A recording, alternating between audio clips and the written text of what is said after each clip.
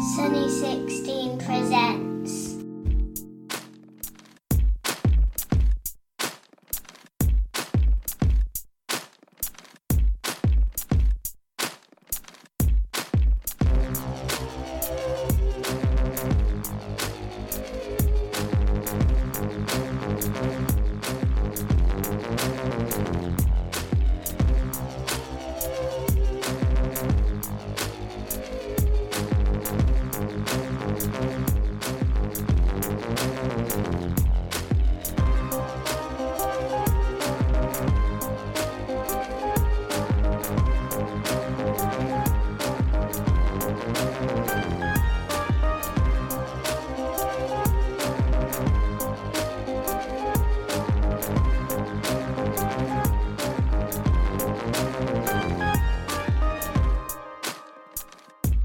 Hello, everyone, and welcome to another episode of the Music and Photography Podcast. I'm Billy Stafford, and today I'm delighted to be joined by Rob Knight. Rob, thank you for taking a little bit of time for me. How are you?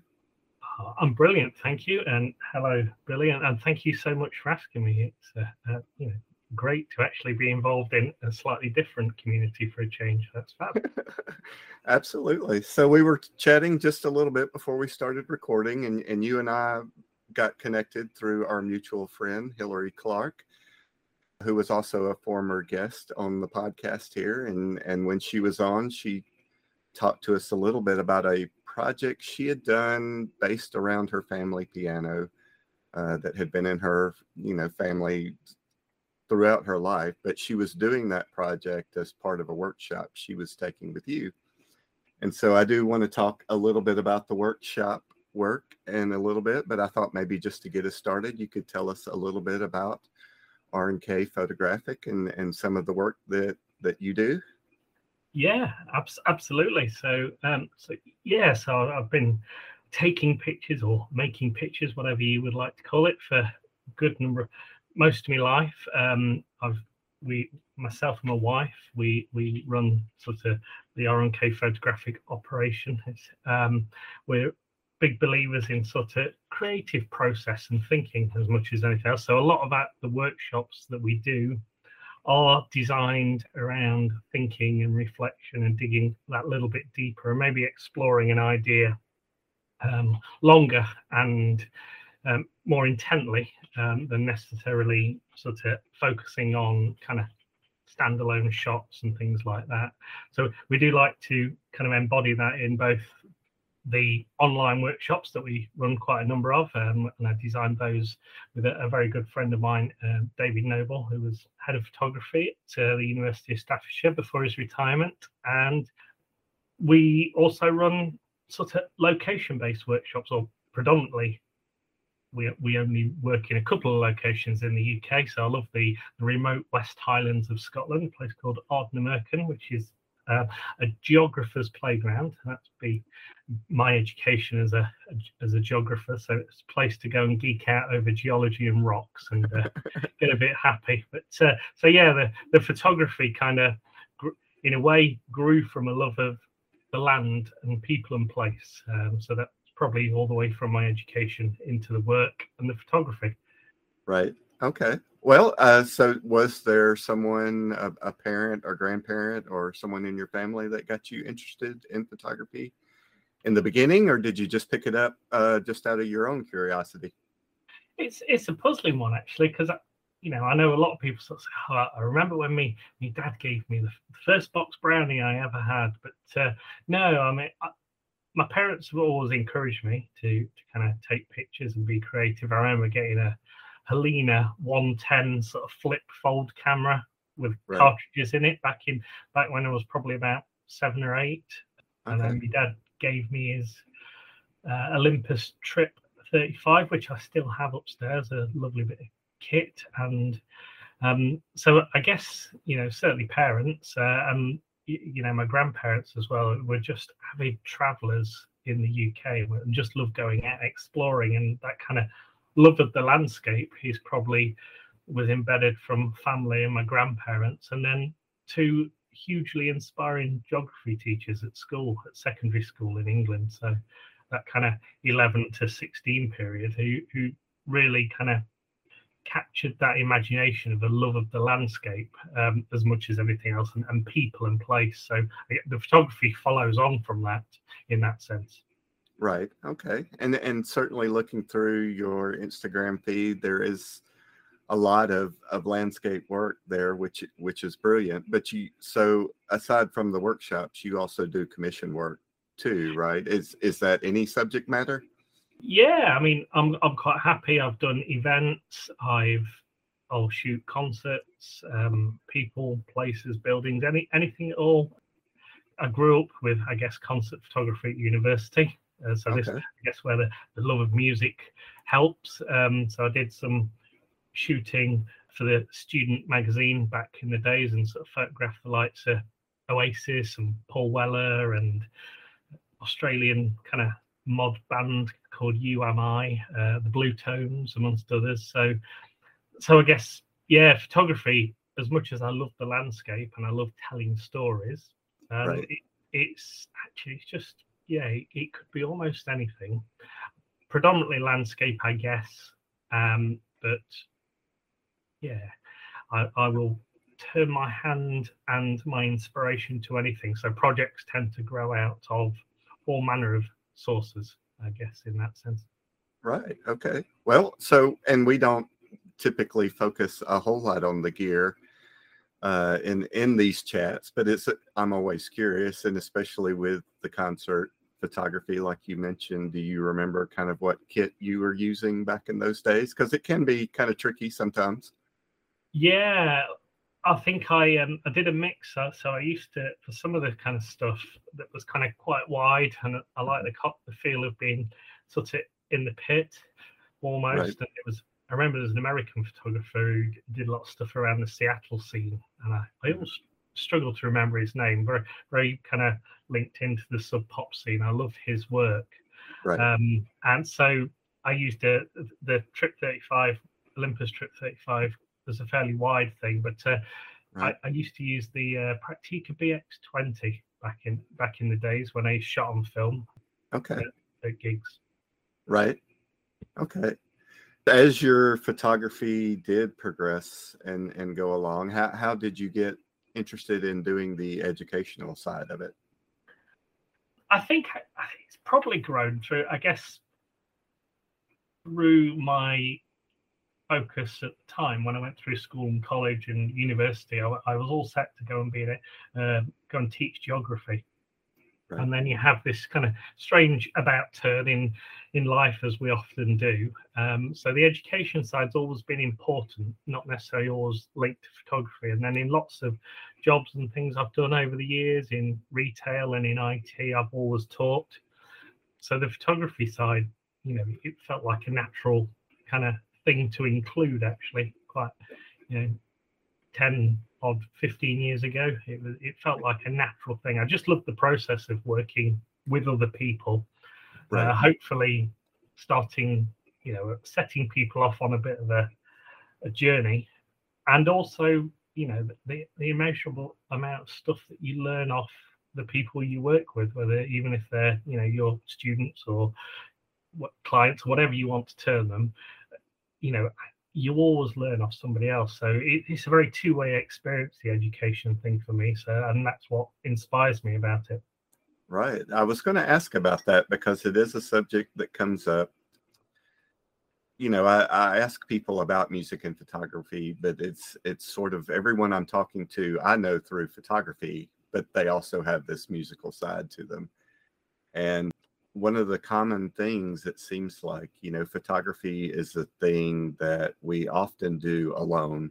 A lot of us, we might be out exploring an area or walking around downtown or something like that.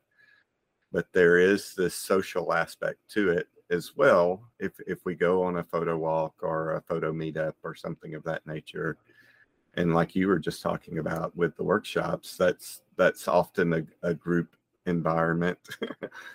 And so from your perspective as someone who does teach, I mean, we, a lot of times we like that one-on-one experience, but as you mentioned, a lot of times in a group setting, someone may ask a question that may lead to another discussion that what are kind of your insights into like a one-on-one learning experience versus that group dynamic?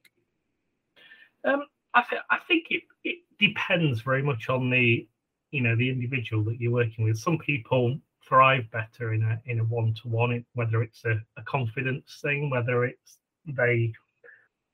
they prefer the focus, or whether they feel lost within the group. And I think you have to kind of be quite mindful of what experience works best for people. So we do offer both group and one-to-one in that sense, and it's I've always found that same from working in higher education as well.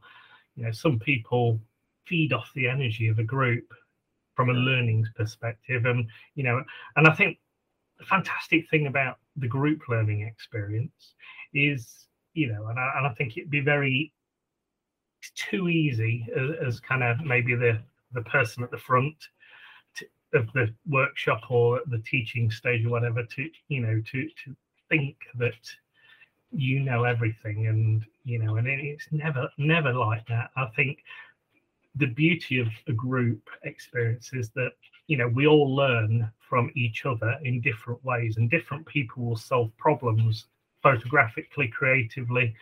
They'll approach a way of doing it in their own way, and I think so. We tend to term a lot of the workshops that we do as groups is not about teaching definitives and a way of doing things. It's about building a toolkit, and it's about building a sort of you imagine Robin Hood pulling his arrows out of his from behind him, and and he's got a short one for close combat, a long one that he can fire, and that creatively and photographically works so much in that sense. When people are building projects or working, I think if they can learn something off each other, and be open to perspectives, I think that's a really important thing for me, is just being open to the differences of ideas, thought processes, problem solving, and you always find in a group that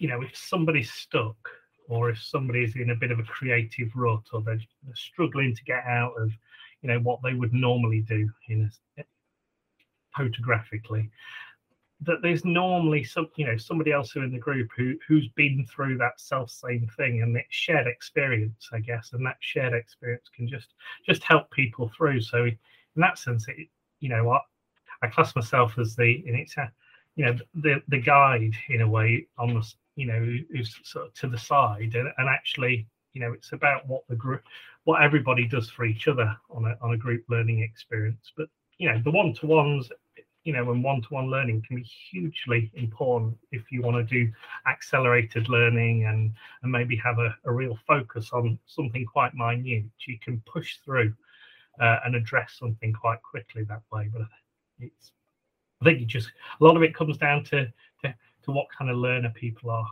in a way. Some people, like I say, some people thrive off a thirst for knowledge and almost kind of becoming a sponge and just taking stuff in from one person, where others like to be not just about learning technicalities or facts or ideas, but it's actually being able to discuss and challenge and reflect, and that I don't think it's as easy to do that in a small setting as it is a group.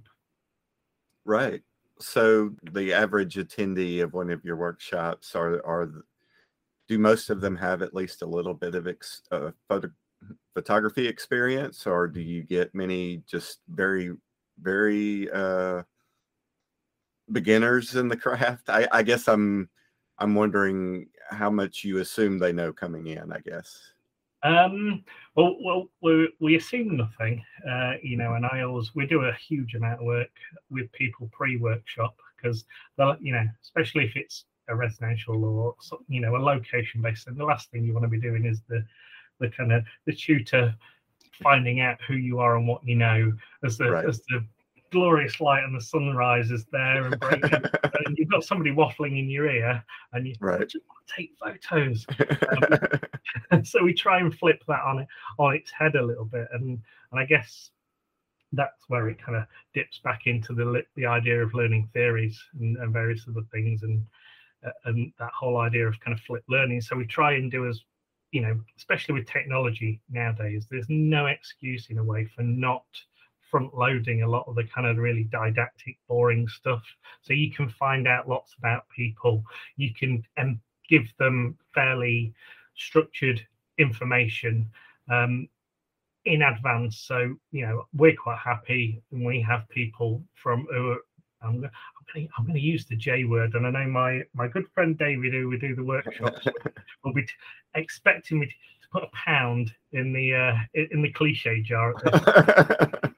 Right. But yeah, I think it's, you know, we have people at the beginning of the photographic journey to people who are much further on and much more experienced, and I will happily work with anybody and everybody in that sense. And I actually think it's hugely important having the kind of the people who are maybe at the beginning of the journey, in terms of how instinctive they are in a way, how in some ways less tainted by structures and concepts and rules and expectations and social media to some extent. They Right. can be, you know, it's a little bit like, you know, as a kid, you think, you know, if somebody gave you a camera as a kid, you'd quite happy, you'd work the damn thing out, and you'd be taking pictures, and you don't need a set of rules about how you expose a picture, about how you frame it. You work it out as you go along, and maybe as we learn lots of rules, we get to a point where things can feel a little bit like you're on a set of railway lines, and you're always following those lines, and it's nice to kind of unlearn, as I call it, and sort of push all the stuff you've learned to the back Right. a bit later on, and give yourself the freedom to re-embrace being instinctive, being that kind of early creative again. So I think having people at different stages is hugely beneficial to each other, because they can add to each other's experience, that sense. That makes sense, and that sort of speaks to the other thing I wanted to ask about, because whatever technical hurdles a person might come across, you know, working through the menus or the settings of their cameras or anything, have you noticed that there are any kind of common stumbling blocks that people come into the experience with? Yeah, I think the thing people potentially struggle with the most, and it is the kind of the mid-journey photographer in that sense, is the biggest struggle. You know, like I say, when you start early doors, everything's low stakes. You have a go. Failure is part of the process of learning, of making better pictures, of understanding who you are, and you get back to that at some point much further down the journey, but somewhere in the middle. And I think these are, I have kind of worked with people who struggle to feel that they can let go of the shackles, that they don't have to have rules. And actually, we do see people on the workshops who really struggle with the fact, to start with, for maybe the first day or two on a week-long residential. You know, it's that concept. You're not telling us what we're taking pictures of. You're not putting our tripods. You know, we're not all facing the same thing. And that whole idea of kind of photographing based on your own reaction to place or to scene or to subject matter, and actually being instinctive and trying to craft a picture based on that kind of two-way relationship between you and something out there. Hilary did actually say to me on the last workshop, and I won't mention any other names, but she says, do you know that when you were cooking tea, such and such a person said, what's all this psychobabble that Rob spouts? And so it is, I think, and I guess it's to be expected, because in a way, not just in photography, but, you know, in life and in work and in education, we're kind of scaffolders. We're governed by structure and rules, and that whole kind of process that takes us through things. And actually, to step outside of that can feel quite uneasy, you know. And so that's the thing I really enjoy, actually, is the people who, you know, break through those tough times and embrace that, and actually you then start to see so much more about who they are creatively, and the pictures they make. And you hear, you'll chat and you'll tell you stories about, I made this. I used to come here or somewhere very much like this with my dad, and now I'm thinking about standing on this beach with my dad 40 years ago. And they're the kind of connections that I think are probably more important than a technically perfect photo. It's all about what a picture means, both to you, as the artist of the maker, and actually the memories then that it can invoke in other people, or the kind of the perceptions that it can invoke in other people. So, and that's the magic for me of photography. It's such an open-ended, it's such an inspirational medium. It really is. And we touched on project work. So my son is a pole vaulter. He participates in track and field. Wow. And so I might be at a track meet somewhere I wouldn't ordinarily be. And if I have an hour before he starts, I might walk around the campus or wherever I am and just snap some photos. So it seems a little bit random in those scenarios versus intentionally approaching something from a project perspective. And you wrote a little bit about that on your blog as well, kind of your process of going through a project. And I was wondering if you could share some of your thoughts about that. Yeah. I guess actually, and actually the single image is a fantastic thing as well. I think that the single image that stops you is a fantastic thing. But I just think the whole process of engaging with it might be an idea you have at the start, or it might be something it evolves that's triggered by just one photo, one chance wandering down a lane or a street, or some one moment of magic that just sparks an idea.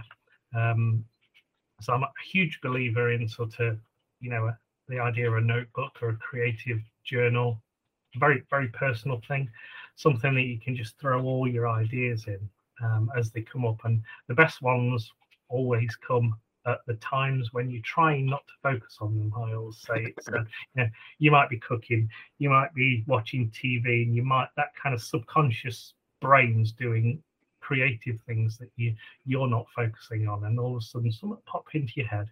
You might be out walking the dog. I find so many ideas come when I'm out walking the dog. Right. And, when we do a huge amount of that, depending on where we are, and I tend to walk the same route. So a kind of process of repetition in a way helps build an idea of a project, because I always find if something presents itself to you, or you start making pictures and you start to see connections, and you can start very low stakes with making pictures because you just love making pictures, and and the whole idea of creative exercise and exercising the vision and the eye and the kind of compositional thought process. Like you say, you could make pictures on a lunch hour at work, as you talk about, being right. A college event. Right. But you never know, and this is the magic of these things, you never know what it is that something you may photograph, or an idea or a shape or something that happens might just lead itself into a project. So I love the idea of kind of an open-ended start. Right. I tend to be a huge advocate of kind of narrowing down, but not forcing yourself to be too narrow. So it's, allow yourself, if you're exploring a creative project, to go off in different directions, to come up against dead ends, against ideas that actually you mean, all right, I'll push that out. That's a sub project that'll go somewhere else for in the future. Or you may get partway through a project and think, it seemed like a brilliant idea, but I'm just not feeling it right now. And I think actually there's so much it's like a perfect storm in a way. I think there's got to be so much right about the inspiration, the creative idea process, you as a person and how you're feeling and what's going on in life and how the world's treating you and this, that, and the other.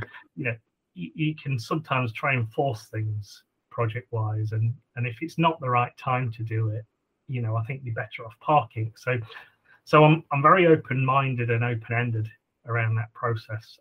Lots of notes, throw pictures down a little bit of, and analyze them, try and understand my own idea process, my own thought process, scribble on stuff. And I tend to kind of, the wife would call me belligerent.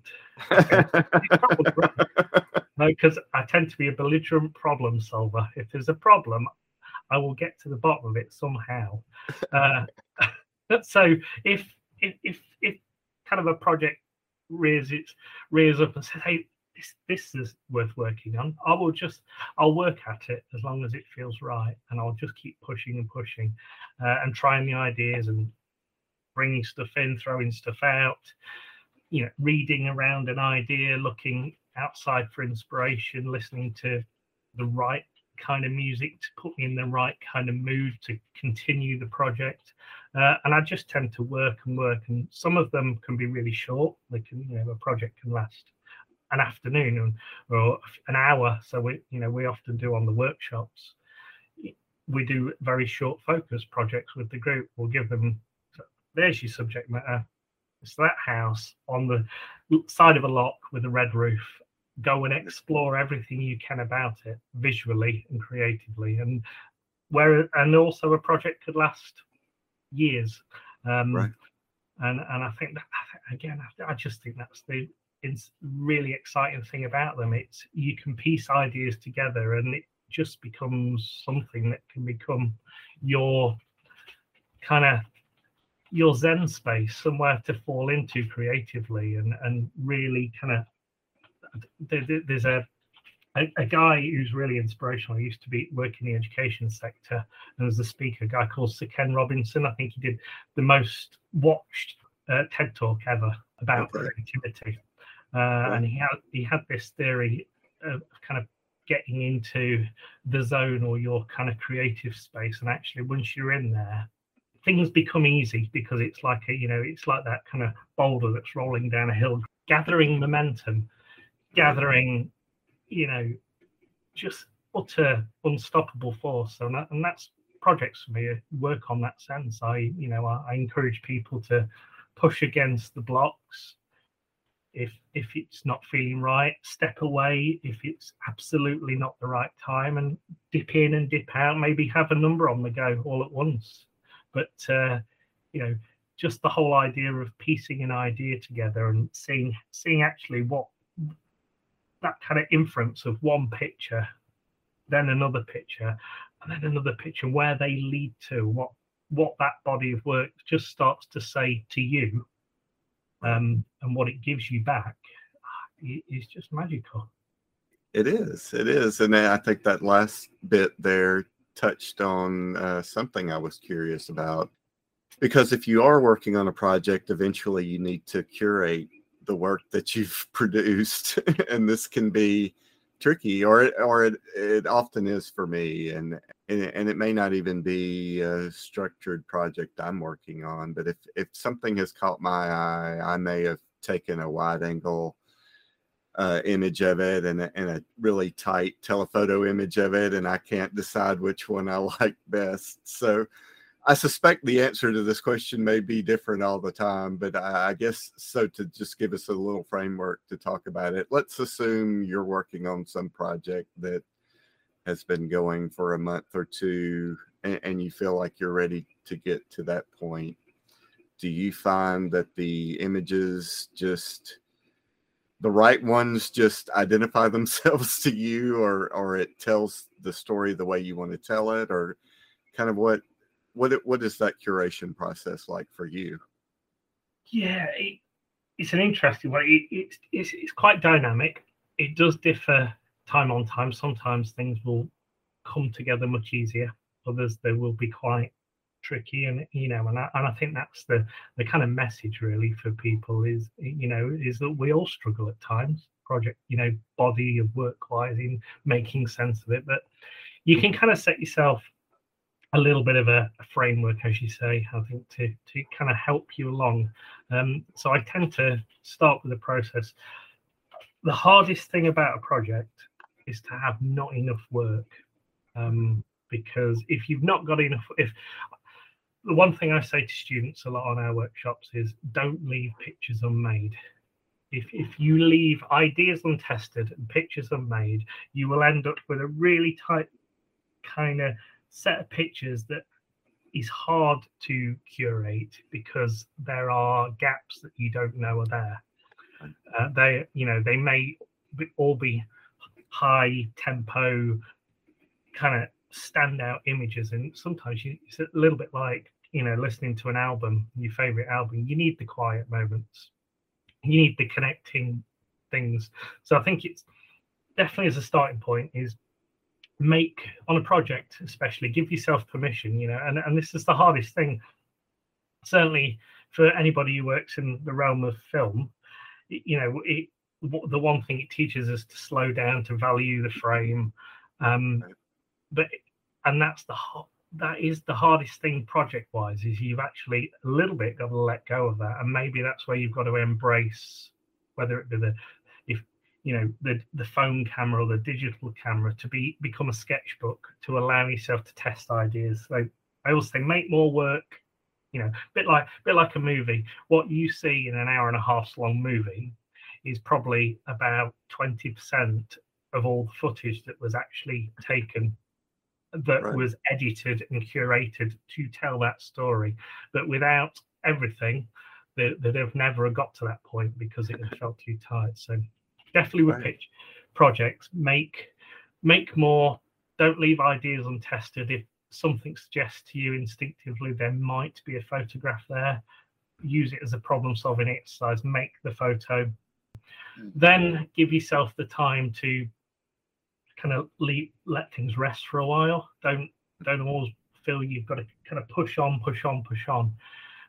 Give yourself time to have a little bit of distance between the making and the curating and the organizing, and come back at it in the cold light of day. Don't try not to be.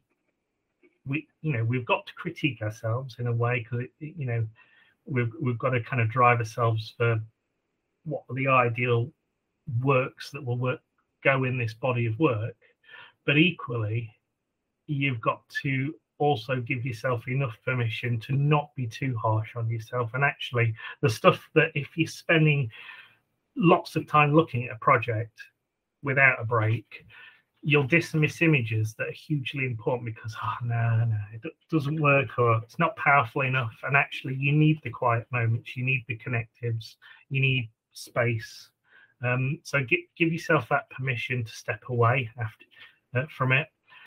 Then the biggest thing, and I use it like a digital ideation board a lot with the groups, a product called Millernote, which I find fantastic. It just allows you to throw stuff down and move it around and throw notes on, and that's brilliant. But the other thing I say to people is print.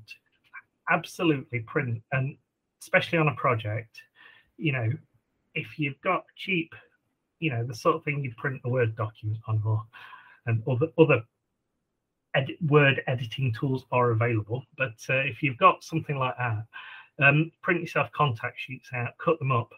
If you look back, through history, the great photographers, the great project workers, you ever look at kind of the contact sheets of sort of Walker Evans and Ansel Adams, right?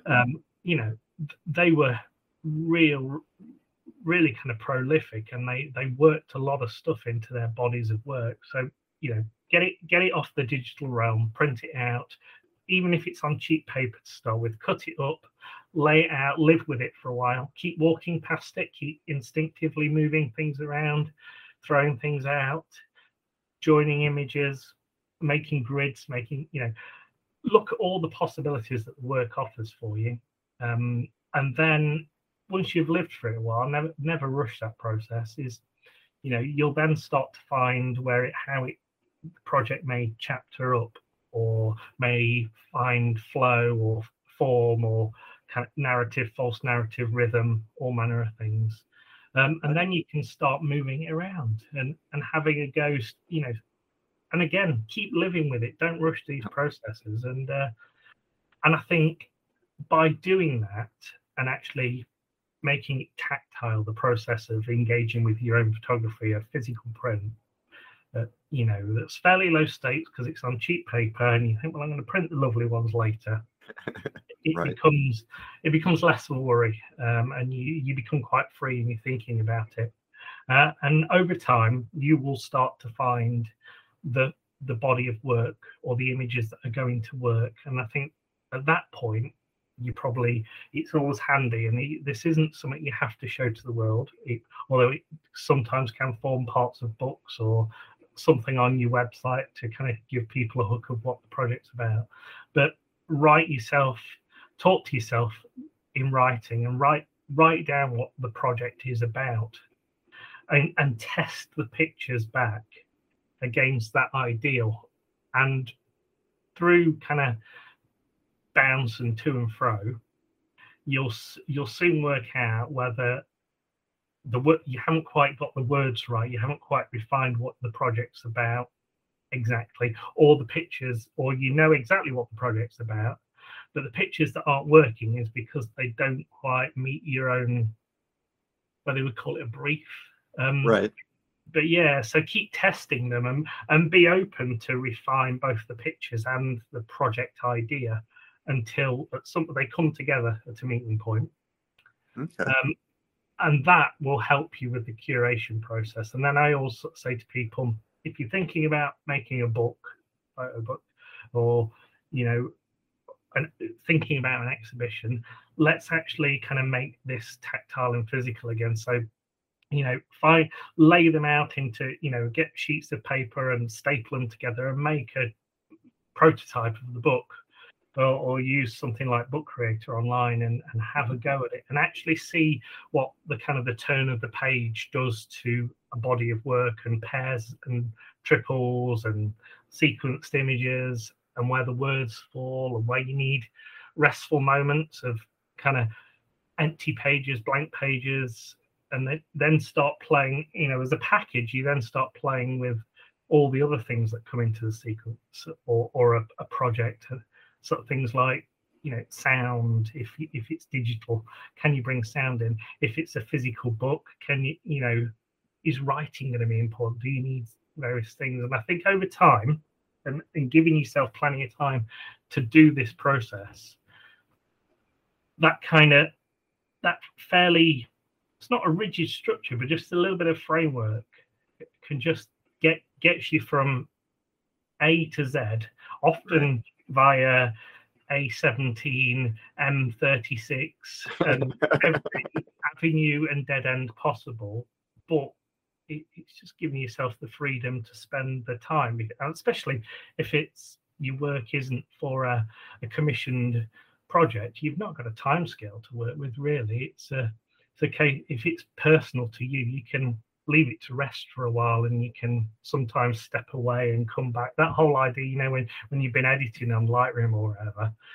And I always use the analogy of there's a British comedy series called Father Ted, which is about kind of some kind of Catholic priests on a remote island in Ireland, and they're, you know, cursing. So they're the least Catholic priest you'd expect.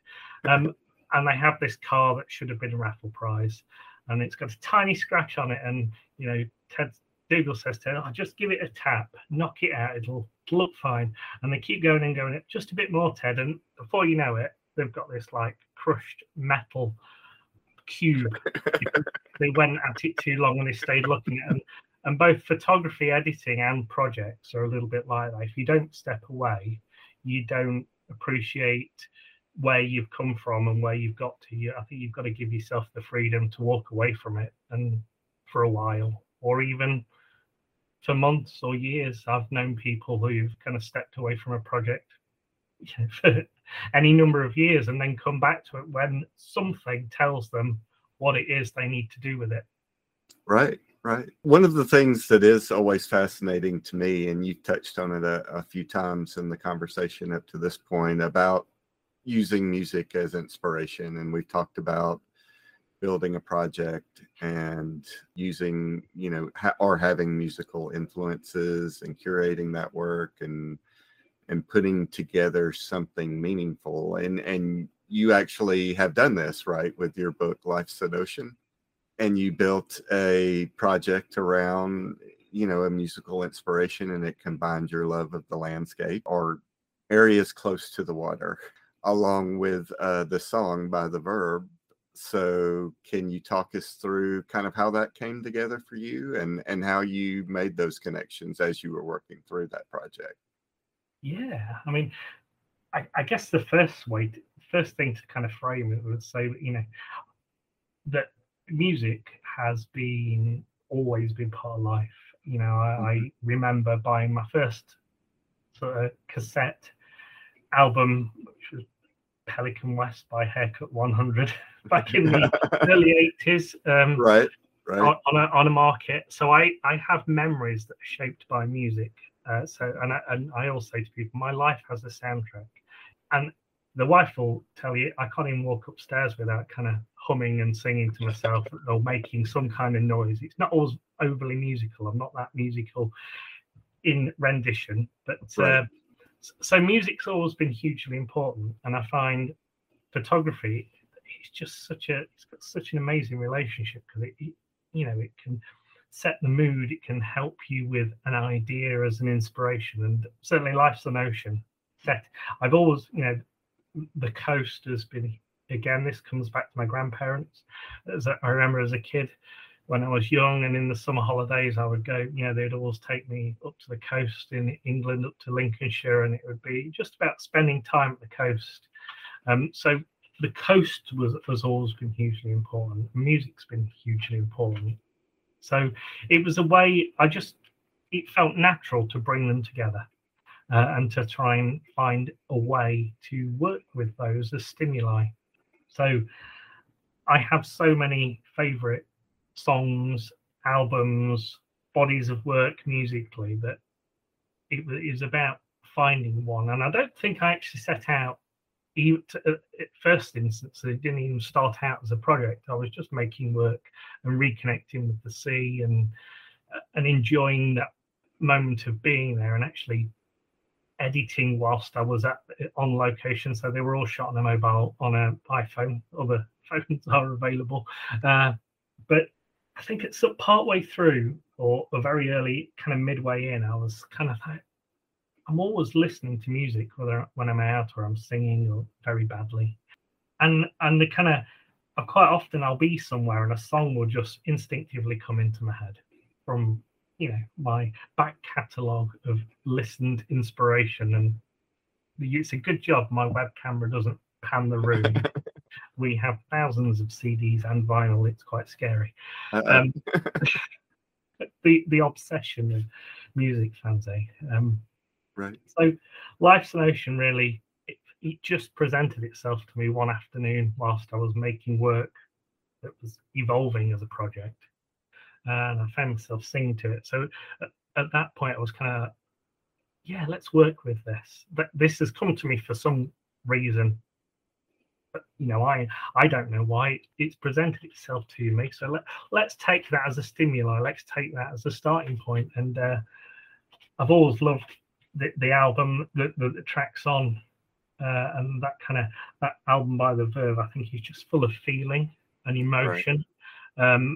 And that kind of replicated. I'm thinking, well, the coast is feeling and emotion for me as well. So then became about, well, how can I use the song as a starting point? So I'm going to take it, I'm going to break it down line by line, and I'm going to the whole idea of kind of transposing a line into an image, without it being a literal translation. So I think a lot of it was about the moment and the feeling of there, and how could reading and rereading those lyrics. I think Richard Ashcroft is such an amazing lyricist. Right. worked so well in that sense. So it was about ordering it and structure, and this is then when the kind of you start laying it out and the project wise and finding the idea of music and the fact that it has that kind of what we call like a narrative arc. So it'll have rises and falls, a moment of quiet, and it build up, and it's been absolutely divinely crafted by the band. So it then becomes incumbent on you to kind of, if you're going to use that as an inspiration, to work out where the images go. So it helps you in that sense. It helped with the sequencing massively, because I was able to kind of think about the lines and the relationship to the song or the music at the time, and everything from volume, from tempo, from the mood, and just try and lay that out. And it just found that it worked for me really, really well, really beautifully, because and I even got to the point where one of the pictures presented itself that encapsulated the title. So I use this as a playful exercise quite a lot, both on workshops and for myself when I just want to go out low stakes and maybe make pictures when I've not got an ongoing project or an idea. I'll often pick an album off the shelves. Right. Okay, right. Let's go and see if we can make, there's 11 tracks on this album. Let's go and see if we can make 11 photos that will encompass the feeling I get listening to this album. And then let's have a little bit more fun, and let's recreate the album cover, as part of that body of work. And that's brilliant, because you can, excuse my language, but you can correct some absolute shockers. Right. In your own mind. See, it's just, I find it, it's just taking somebody else's inspiration, or a creative such as a musician, and taking their inspiration to be a trigger for your own inspiration feels like a really interesting two-way process. It allows you to listen and really focus on the song and really focus on the work, and just give it that kind of context of a wraparound. And it may be that others wouldn't necessarily think, well, I wouldn't have necessarily paired that song with those, or that line with those words, but so much of it for me is about a moment as a creative person, and actually just transposing a moment, and the soundtrack being that kind of part of that moment, so that the song's part of the moment, the feel of the wind and the sand on your feet, the lapping of the tide, it's all part of the moment. And actually the whole thing of like making a cake is it's lots of ingredients, and at the end of it you could make, depending on how you meld the ingredients together, you can make any number of things. And so that's kind of where Life's an Ocean came from. And I was very lucky that my friend David, who I worked with on a lot of the workshops, he's a very good thinker on photography, and he loves his music as well. So he wrote me the foreword, and he's a surrealist. He will absolutely admit that himself. He's a surrealist. So his foreword was very surreal, and I think, but worked so well. And because the images are, in a way, they're quite abstract and conceptual, but not straight images. So yeah, in that sense, it was about having an idea and taking it through to an end point. And I just love the concept. I mean, what I would love to do in a perfect world, because obviously I made it a square book, so an album is a square entity. Piece of vinyl in a sleeve is a square entity. So it had to be square, because the OCD music lover in me said that had to be square, and they're my rules that I played by.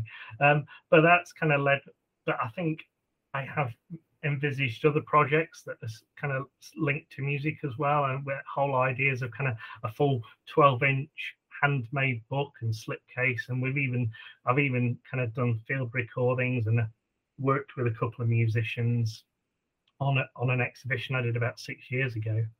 And just how I just love the concept of how different art forms can meld together in that sense, and actually you can then craft a physical thing out of all this melting pot of inspiration is it. It's endlessly inspiring for me. Absolutely. So, and you talked about mood a little bit earlier. Do you find that any one genre or can any genre that, whether it's an up-tempo music or more reflective, do they all get you in the photographic mood, or do you turn to a different type depending on what you might be shooting? I guess in that sense, and our record and CD collection is eclectic, right. I should say. And I don't like, and it's a bit like kind of my love of other people's photography and of books and music, especially. I don't like to pigeonhole myself to always a genre. And actually, I find that depending on what mood you're in or you would like to be in. So I do sometimes use music to get me into a zone if I want to create a certain feel on a body of work. But I also use it to take me out of a mood, which is quite handy. That whole kind of, when you, rather than metaphorically kicking the cat when you're a bit peeved off, right. Slap on a little bit of kind of Rage Against the Machine or Break Stuff by Limp Bizkit, right. Which is utterly frivolous kind of, it's not highbrow music, but there's something just magical about energy. Whereas, in other times, if I want to slow down, I want to chill, I want to get into a kind of meditative kind of process with the photography, that could be driven by listening to, it could be classical, it could be sort of much slower tempo, solo kind of vocals, Richard Hawley springs to mind. It might be fast, frenetic kind of British indie music or punk. Right. And again, it's all about if I've got an idea of a direction, sometimes I can use that to get me there. And I guess that's something that would differ for lots of people. And I've worked with photographers on workshops and on collaborative projects and various other things. And I've had people say to me, I don't really like music. And I'm like, oh, that's interesting. I'm not sure how you answer that one.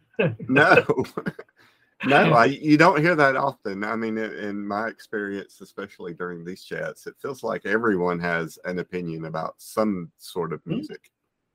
Yeah, and I know some people, photography or art, the creative thing is about the technicalities, and in some ways, so you then got a good friend who, openly admits the family love music, he loves gadgetry, so they've got fantastic sort of Sonos system. I'm thinking, yeah, but have you listened to some of the shit you listen to?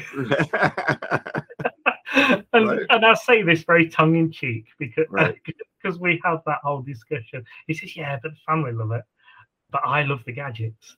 And in a way, you then have to think, well, yeah, but maybe not everybody does like music, but they can't help being psychopaths. I jest now. Right. I just find, for me personally, myself and my wife, music, it's huge for us, whether it be live gigs and the energy or how it links into the creative stuff, or whether it's just that kind of magic of having a new piece of vinyl or finding something in a charity shop or a thrift shop somewhere that you've been looking for ages, or a record shop. And that's a little bit like, in a way, discovering a photography you've never heard of. Right. And you kind of think, oh, wow, I love that work. And it's like listening, you get that same buzz as to listening to a piece of music for the first time and seeing somebody's work or a body of work for the first time. And that's led us on a whole weird voyage of discovery, in that I will quite often buy albums based, if I think the cover looks really nice, I may have never heard of the band, or it's artistic, or it's just cool, I will buy it. And 9 out of 10 times it doesn't fail me. There's always something on there that this is pretty cool. Right. Do you I don't know if this is the same for everybody. I feel like when it comes to music, some people really or when it comes to a song, maybe in particular, some people are drawn to the actual music part of it. Some people are drawn to the lyrics. Maybe they just, maybe other people like the combination of the two. Do you lean one way or the other? Is it the energy of the rhythm and the tempo like you talked about, or is it the message that is, or the story that the lyrics are telling, or I guess maybe you've probably experienced both of those scenarios? Yeah, I guess in a way, probably a bit of all of it, a bit of a melting pot, and in a way, there's brilliant stuff that the lyrics are very throwaway, but actually the music's just excellent, and it doesn't require huge kind of insightful lyrics, and and that in a way can be the same for photography, in that a body of work can inspire you, and you can make a project or a sequence or a collection of stuff, and sometimes it doesn't need words in there because the images are perfect, or it needs simple words. So for me, I connect with such an erratic kind of an eclectic amount of music that sometimes it's the lyrics, sometimes it's the rhythm, sometimes it's the way it's delivered, sometimes it's about the attitude, sometimes about the mood that it can put you in. I'm rubbish I have to really listen to lyrics, and I've got a rubbish memory most of the time. I write things down so I can remember. The wife's brilliant at things. She can went down a YouTube wormhole the other night watching Mike Reed's Pop Quiz from the 1980s, which is some British TV program.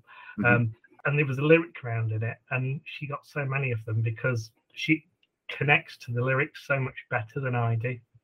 I will sometimes connect to lyrics, and sometimes we've found that. So we have a kind of a band that we both really love, a British guitar-y indie band that's been going for 30 odd years now, got a band called The Wedding Present. And the first time Karen listened to them, it was the album Sea Monsters, which kind of produced by Steve Albini, who was kind of mostly linked to the grunge scene, and that kind of and the vocals were specifically down mixed, really, really quiet, and that was a huge frustration because she loves the lyrics, and I love the kind of the feel and the whole package that gave you that kind of dark, heavy somberness. So I guess it's weird, isn't it, how we all differently connect to stuff in that sense. But I think we've found through listening to, I've learned so much more about my favorite band's lyrics, to The Wedding Present's lyrics, through my wife, because she connects to the lyrics better than I do. And things like misheard lyrics, I was going, really? I've been singing that line wrong at gigs all these years. That's right. That's right. Well, talking about the way these pieces fit together in music, and of course there's a similarity in photography with your composition and your exposure and the quote unquote rules, as we say, of how the pieces fit together, and this is just one of many sort of similarities between music and photography that people like to talk about. What and maybe another way of thinking about it is the way that a photographer who's working on a project, the end result of that is this physical book that you can hold, and for a band it may be this physical album that you can hold. And other people have talked about the gear. Photographers like to acquire different cameras and lenses, and musicians, they'll have multiple instruments and that sort of thing. I was just wondering, kind of, what are some of those similarities and maybe differences between music and photography when you think about them? Yeah, that's probably a really difficult one for me to be utterly objective on, because for me they have such a kind of symbiotic relationship. They're so linked. Right. that in a way I really focus on the similarities, and and I love the fact that an album crafted at I often talk about pictures on the workshops, and we talk about, and I often use the metaphors of music. So I'll say, well, if we're thinking about the standalone image, that's the single off the album, right? Yeah. And if you're thinking about kind of the sort of your statement pieces in a body of work or a book or a sequence, they're the kind of the statement pieces, or the kind of the key points on the album that they'll rise and fall between. There may be things that divide sections up, and then there's the stuff that links and connects. So for me, the whole process, I guess, in that sense of being creative and making pictures is lyrical, is musical in that sense. It's crafting an album, crafting a song is a creative process. And to go out and make a picture, you make decisions based on some kind of framework that you've learned over time, some loose rules or principles that you tend to push back. But actually, if you think about the individual stuff that a photographer will do or a creative person will do, it's they're personal decisions, and I guess that's really, really nicely framed by sort of dipping back into the kind of the history of kind of photography and photographic theory. So John Sikowski, in The Photographer's Eye, he talks about the kind of the 5 elements, or the 5 key things that the photographer does, which makes photography unique and critical and important. The things of the frame, the viewpoint, the detail, the subject, and in a way, the musician, absolutely, they do the same. If it's a personal, they've got that freedom to make a track or an album that's completely personal. And I think we're seeing so much more of that now through bands connecting with fans through kind of Kickstarter type platforms. I think it's given them much more flexibility to really do their own thing and to produce the album they want, whereas potentially in the past, and this is kind of metaphorically a little bit like the photographer working on an assignment or a commission for somebody, a record label would have told this is what we know will sell, and we want you to do this. You're not big enough to have to have complete artistic control, sort of thing. And then bands get to a stage where they have artistic license and a bit more control. And I think art in that sense, or photography in that sense, you work through the structure, the framework. If you're working on a commission, you've got certain principles and somebody else's agenda you've got to work to. But on a personal project level or a personal body of work, actually you've got that kind of open-ended ability to produce whatever is important for you. And in that sense, music and photography has so many similarities. Images for me can be, they can be up tempo. If I look at some of the work, or they can be think about like a piece of classical music, for example. And those kind of really kind of triumphant pieces. Right. You actually think, if you break one of those down into a body of, and imagine it as a body of photos, I look at kind of the really triumphant bits, the bits that hit you in the chest. And I look at the landscape work as an example of somebody like David Ward, whose compositions are so graphic, so strong, and they're like they're the bits that hit you. And then you've got the quiet stuff, the stuff that meanders and connects stuff together musically. And photography in that, you produce pictures that are along those lines. You couldn't produce a whole body of work that is boom, boom. I mean, unless you're linking that to sort of high tempo drum and bass. And, right. And I maybe had some discussions on whether that's totally music, but you know, I think any type of music, even kind of euphoric dance music, has to have its downs as well. And I think that's the same as photography. I think if you produced a body of work, or if all your photography was pow, pow, pow, it would just be overwhelming in a way. And I think that's where photography and music come together. There's, you know, you can play with mood and feeling and moments of quiet and moments of elation and joy, and it's, you know, I think differences. I think, you know, music, photography, in some ways, the differences are probably based on consumption versus creation. So, you know, photography as you create, or art in some ways, even if you're, you know, I'm walking around waiting for the daughter, you know, to come out of something she's doing with a friend, and I'm just photographing, you know, drain pipes on the side of a building, or you're photographing something going on around whilst your son's doing his pole vaulting. There's an intentionality to that process. You know, you've actually made a decision to exercise the visual muscles and make pictures, and there's something that just spoke to you.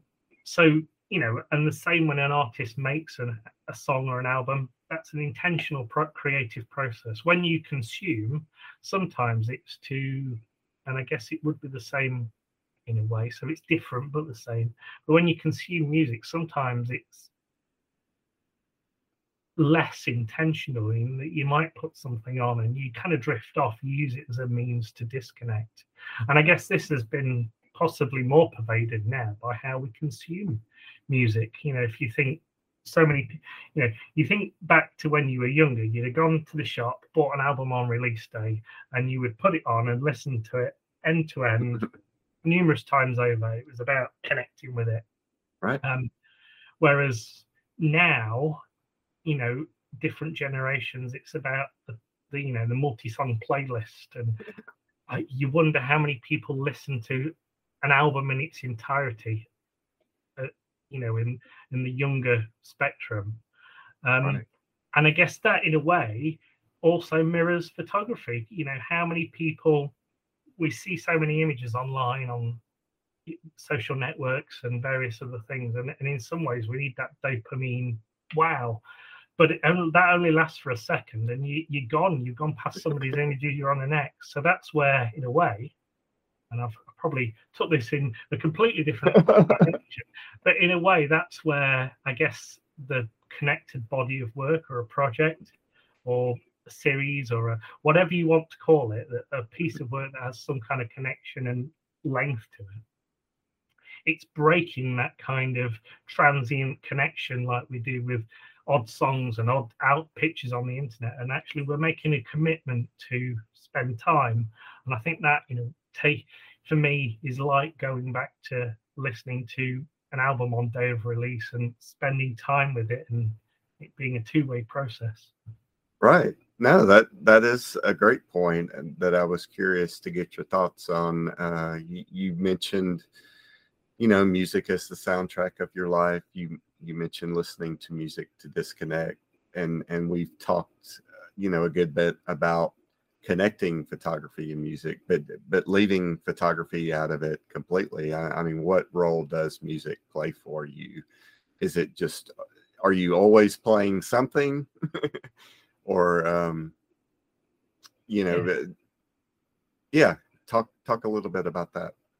Yeah, I guess nearly always playing something. You know, I'm a bit rubbish, and again, this is something the wife will absolutely echo. I don't do silence very well. Right. I feel the void with noise. Right.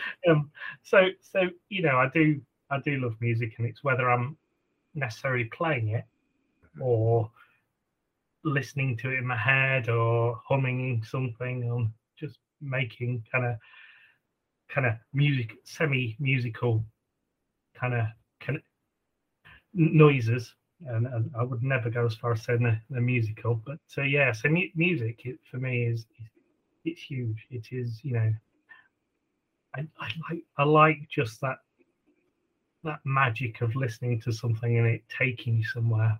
You know, and I can absolutely, you know, I have go-to albums that probably favorite albums across all the years and various genres that just take me to different places. Or I can, you know, it's a bit like kind of a photo book that you never get bored of. There's just something about it that has an alluring connection. You know, Forever Changes by Love is my all-time favorite album, and I will argue until till the end of time with anybody who tries to tell me that I shouldn't love that album. And I know not everybody, you know, there's people who've not heard of, you know, I just think Arthur Lee and as an album, it's full of such beautifully crafted stuff, and each song takes you to a different moment, and it's just pure. It's complex, yet it's simple, and that kind of that is how, and that in a way they're the kind of photographs that I love. The ones that are so complex yet appear simple that you've no idea how it was done but you don't need to know. All you need to know is actually, and this Forever Changes as an album for me, I've no idea how Arthur Lee came up with such a monumental body of work, but I don't care because it just takes me somewhere. And equally, I can, if I want to be in a slightly more frenetic kind of go back to my youth kind of mindset, I'll listen to something like George Best by The Wedding Present. It is full on, you know, frenetic, jangly indie guitars with lyrics that are so British in a way, so observational that, you know, it's about life. It's about a bit like kind of really, really cool kind of documentary, but not documentary photography. I think the guy in Scottish guy called Ian Sargent, who produces photo books and is a publisher, but he has been doing this ongoing body work for years called Out of the Ordinary, and it's those kind of moments that you just think, that's magic. And in a way, I love, you know, that's what I love about George Best by The Wedding Present, because it's observational moments of mundane life, love, relationships, set to a jangly, you know, they're not love songs, but they're just magical. And then I can, you know, if I want to be a bit more kind of, you know, I guess it's easy at the moment when you look at what the stuff going on in the world, right, and things can make you angry at times, and sometimes you do need to externalize a little bit of that energy so you can just bottle stuff up. And so I have albums, you know, that I just think the music is perfect for that. And, you know, again, British band or kind of a collaboration from Nottingham, a group called the Sleaford Mods, and I just so weirdly unique, yet the vocal style, again, I sit back and I listen to it and I go, I absolutely love this. It externalizes energy and rage, but yet it's poetic in a very urban, in a very everyday kind of way. Yet, how the heck does somebody come up with that? You know, what creative process makes that even happen? And then you think, well, how the devil do you remember all these lyrics if you're performing live? And then you kind of read into it a bit more. So, you know, this is where you go down wormholes and you read about kind of musicians and they have kind of triggers that they do live on stage. And now the lead singer, you'll often see him crack himself on the head as he's singing, and that's that kind of trigger to remember the lyrics. Right. And that's, for me, that's what music just fits into different energies, into different moments in life. And that's, you know, I think I would struggle to be totally quiet. It would, even if I wanted zen and utter peace, it would still be a slight soundtrack to that. Right. And you may have touched on this, but I was curious because you mentioned vinyl a couple of times, and we talked about the intentionality and considering, a collection of work. And that's all of that is true with vinyl, right? It's not a portable medium. You have to intentionally want to sit down and listen to an album, and you're most likely going to listen to the complete thing, right? Because skipping a track takes some manual intervention. You're not just going to play an album on shuffle, the vinyl version of it. So are there some specific albums that you do enjoy just listening to on vinyl versus a digital format? Yeah, there are some, and you're absolutely spot on, Billy. The fact that it forces you to be utterly focused on it and to enjoy the immersion, whereas the stuff that you have playing when you're doing other things and is equally as important, but it's not that same focus. I think vinyl, it forces you through to the living room where the record deck is. It forces you to spend time to enjoy the sleeve and to sit and listen and turn it over. So I think if I had to choose some albums that are absolutely critical for me on vinyl, Forever Changes by Love, although I can listen to it digitally and I can listen to it on CD, there's something magical about just sitting down, spending time listening to Arthur Lee as a lyrical and musical storyteller. Is just, it's a moment you've got to have, you've got to give yourself over to listen to that moment. And I would say Band on the Run by Wings, right, is another one. If we have friends around and we're sat in the living room, I'll try, or my parents or whoever, I'll try not to put the TV on because it's this thing that sucks your eyes in, and you're not necessarily. And we'll always put music on, and that's kind of a bit of that's a go-to, because I know if the music's important, that's an album that is so well crafted and has moments of magic and up tempo and creative elements and down tempo moments. Yet listening to it, I do love some of the kind of the re-releases that you see nowadays, and that are obviously, although more of them are coming out on vinyl in the box sets and various things, but digitally you then hear some of the kind of the outtakes from the artist as well. And there's been a couple of albums where I think, I wish I could have this on this version on vinyl, because I love that kind of vocal focused kind of 8-track demo more than the album version. There's a track, Sullen Welsh Heart by the Manic Street Preachers. There's a demo version of that, which I think is probably only on like a Spotify playlist and on like a multi-disc CD thing, that just blows the actual physical album version out of the water. But again, I think another one that is magical to listen to because it's so immersive is Love Over Gold by Dire Straits. Okay, yes. There's something just immersive in the experience of listening to that. The actual Telegraph Road as a track on there is my go-to track if I ever want to go and test a sound system or a vinyl player, because I know how that should sound, and I know you should be able to hear, the cracks of thunder and it rise and fall and the tempo and the moments of silence. But as an album to listen to, it's such an immersive experience in that sense. And it's funny you should mention that invariably we're not so transient with vinyl. Right. And I always remember a massive friend of mine as a kid who then went on to be in a band called Little Barry, who were a British band who've probably been across to the States quite a lot. And he was renowned. I thought every song I listened to, because we'd go to Woolworths as they were called back then, and buy 7-inch singles. I thought every song had this bit on it where zip, as he lifted the needle off the damn button.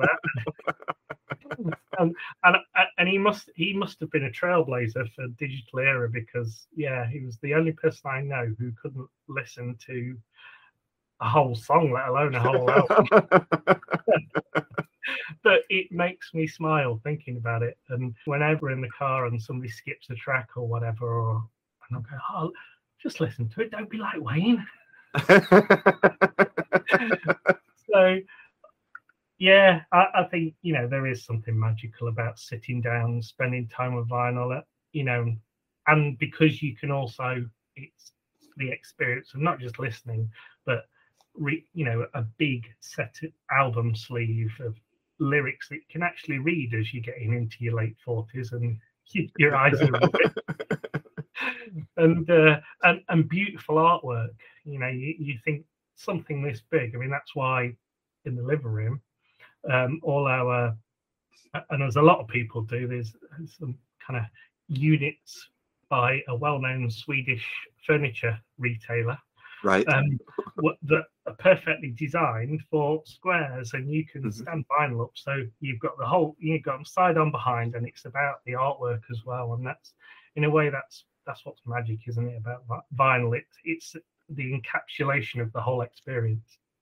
It is. And it's, going back to what you said about the record release days and going into the shop and buying that album and taking it home and you put it on and listen to it. But you're also absorbing all of the creative work that went into the album cover and if they printed the lyrics on the inside or not. I mean, it feels like a lost part of the experience that we had growing up that maybe the younger generation and if you've never had it, I guess you don't miss it, but yeah, but it really was a big part of the experience back then, I think.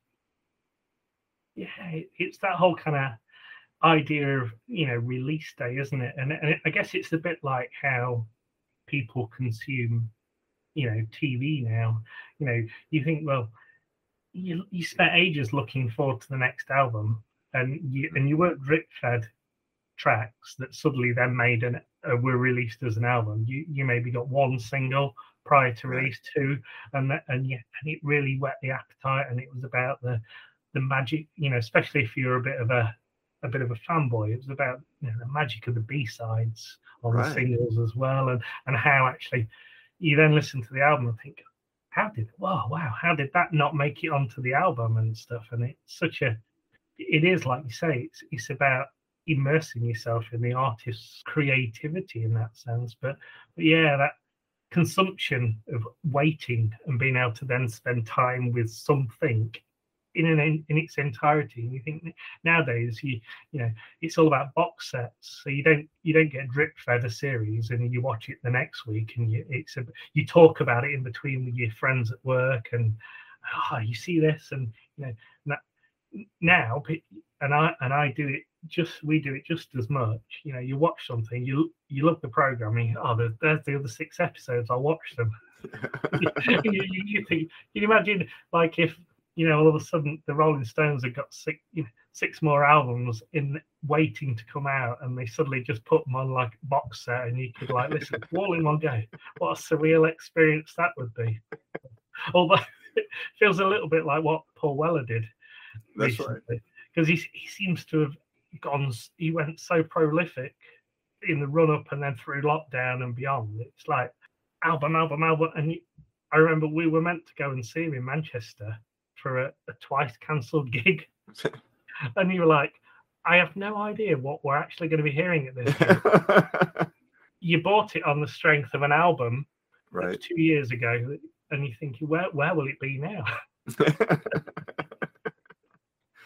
That's right.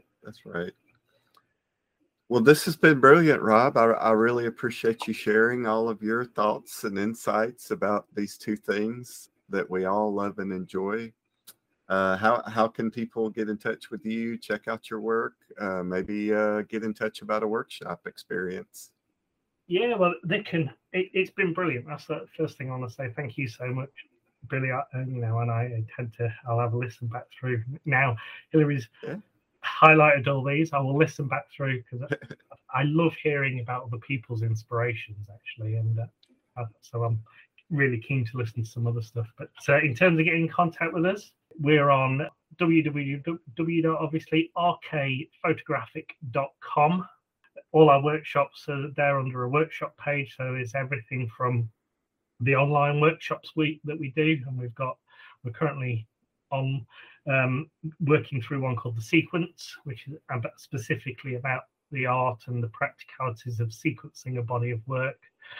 And the next workshop is The Project, which, as suggests, is about the process of making a project and the practicalities, and we will do it from ideation through to putting it into something as a closed body at the end. So all the residentials that we do in Scotland, the various places on there, but I guess, you know, what the thing I love about the online workshops is it allows me to, you know, meet up and chat with people from across the world. You know, we've had folks from the States, to be fair, we've had people come from Germany to residential workshops, but I think the online stuff's been magical in that sense, because you can connect with other people and different perceptions and see the work that people produce in their locality and in their local space. So yeah, if people want to check us up on there, that's cool. I'm also on Twitter, and I am at RK Photographic.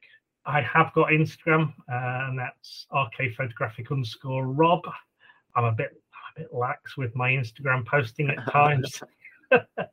It's another one of those social platforms that you struggle to keep on top of all the time. Bits and bobs of stuff that go on YouTube, but I think there's a link on the main website to there. Don't do as much YouTubey stuff as I ought to, video-wise, as I ought to. So yeah, definitely the website's the place to find us, and you know, always love hearing from people if it's about to talk about photography and workshops, or even if somebody just wants to talk about music. I'm all in. That's right. All right. Well, thank you so much again, Rob. Thank you, Billy. It's been brilliant. I love chatting to you.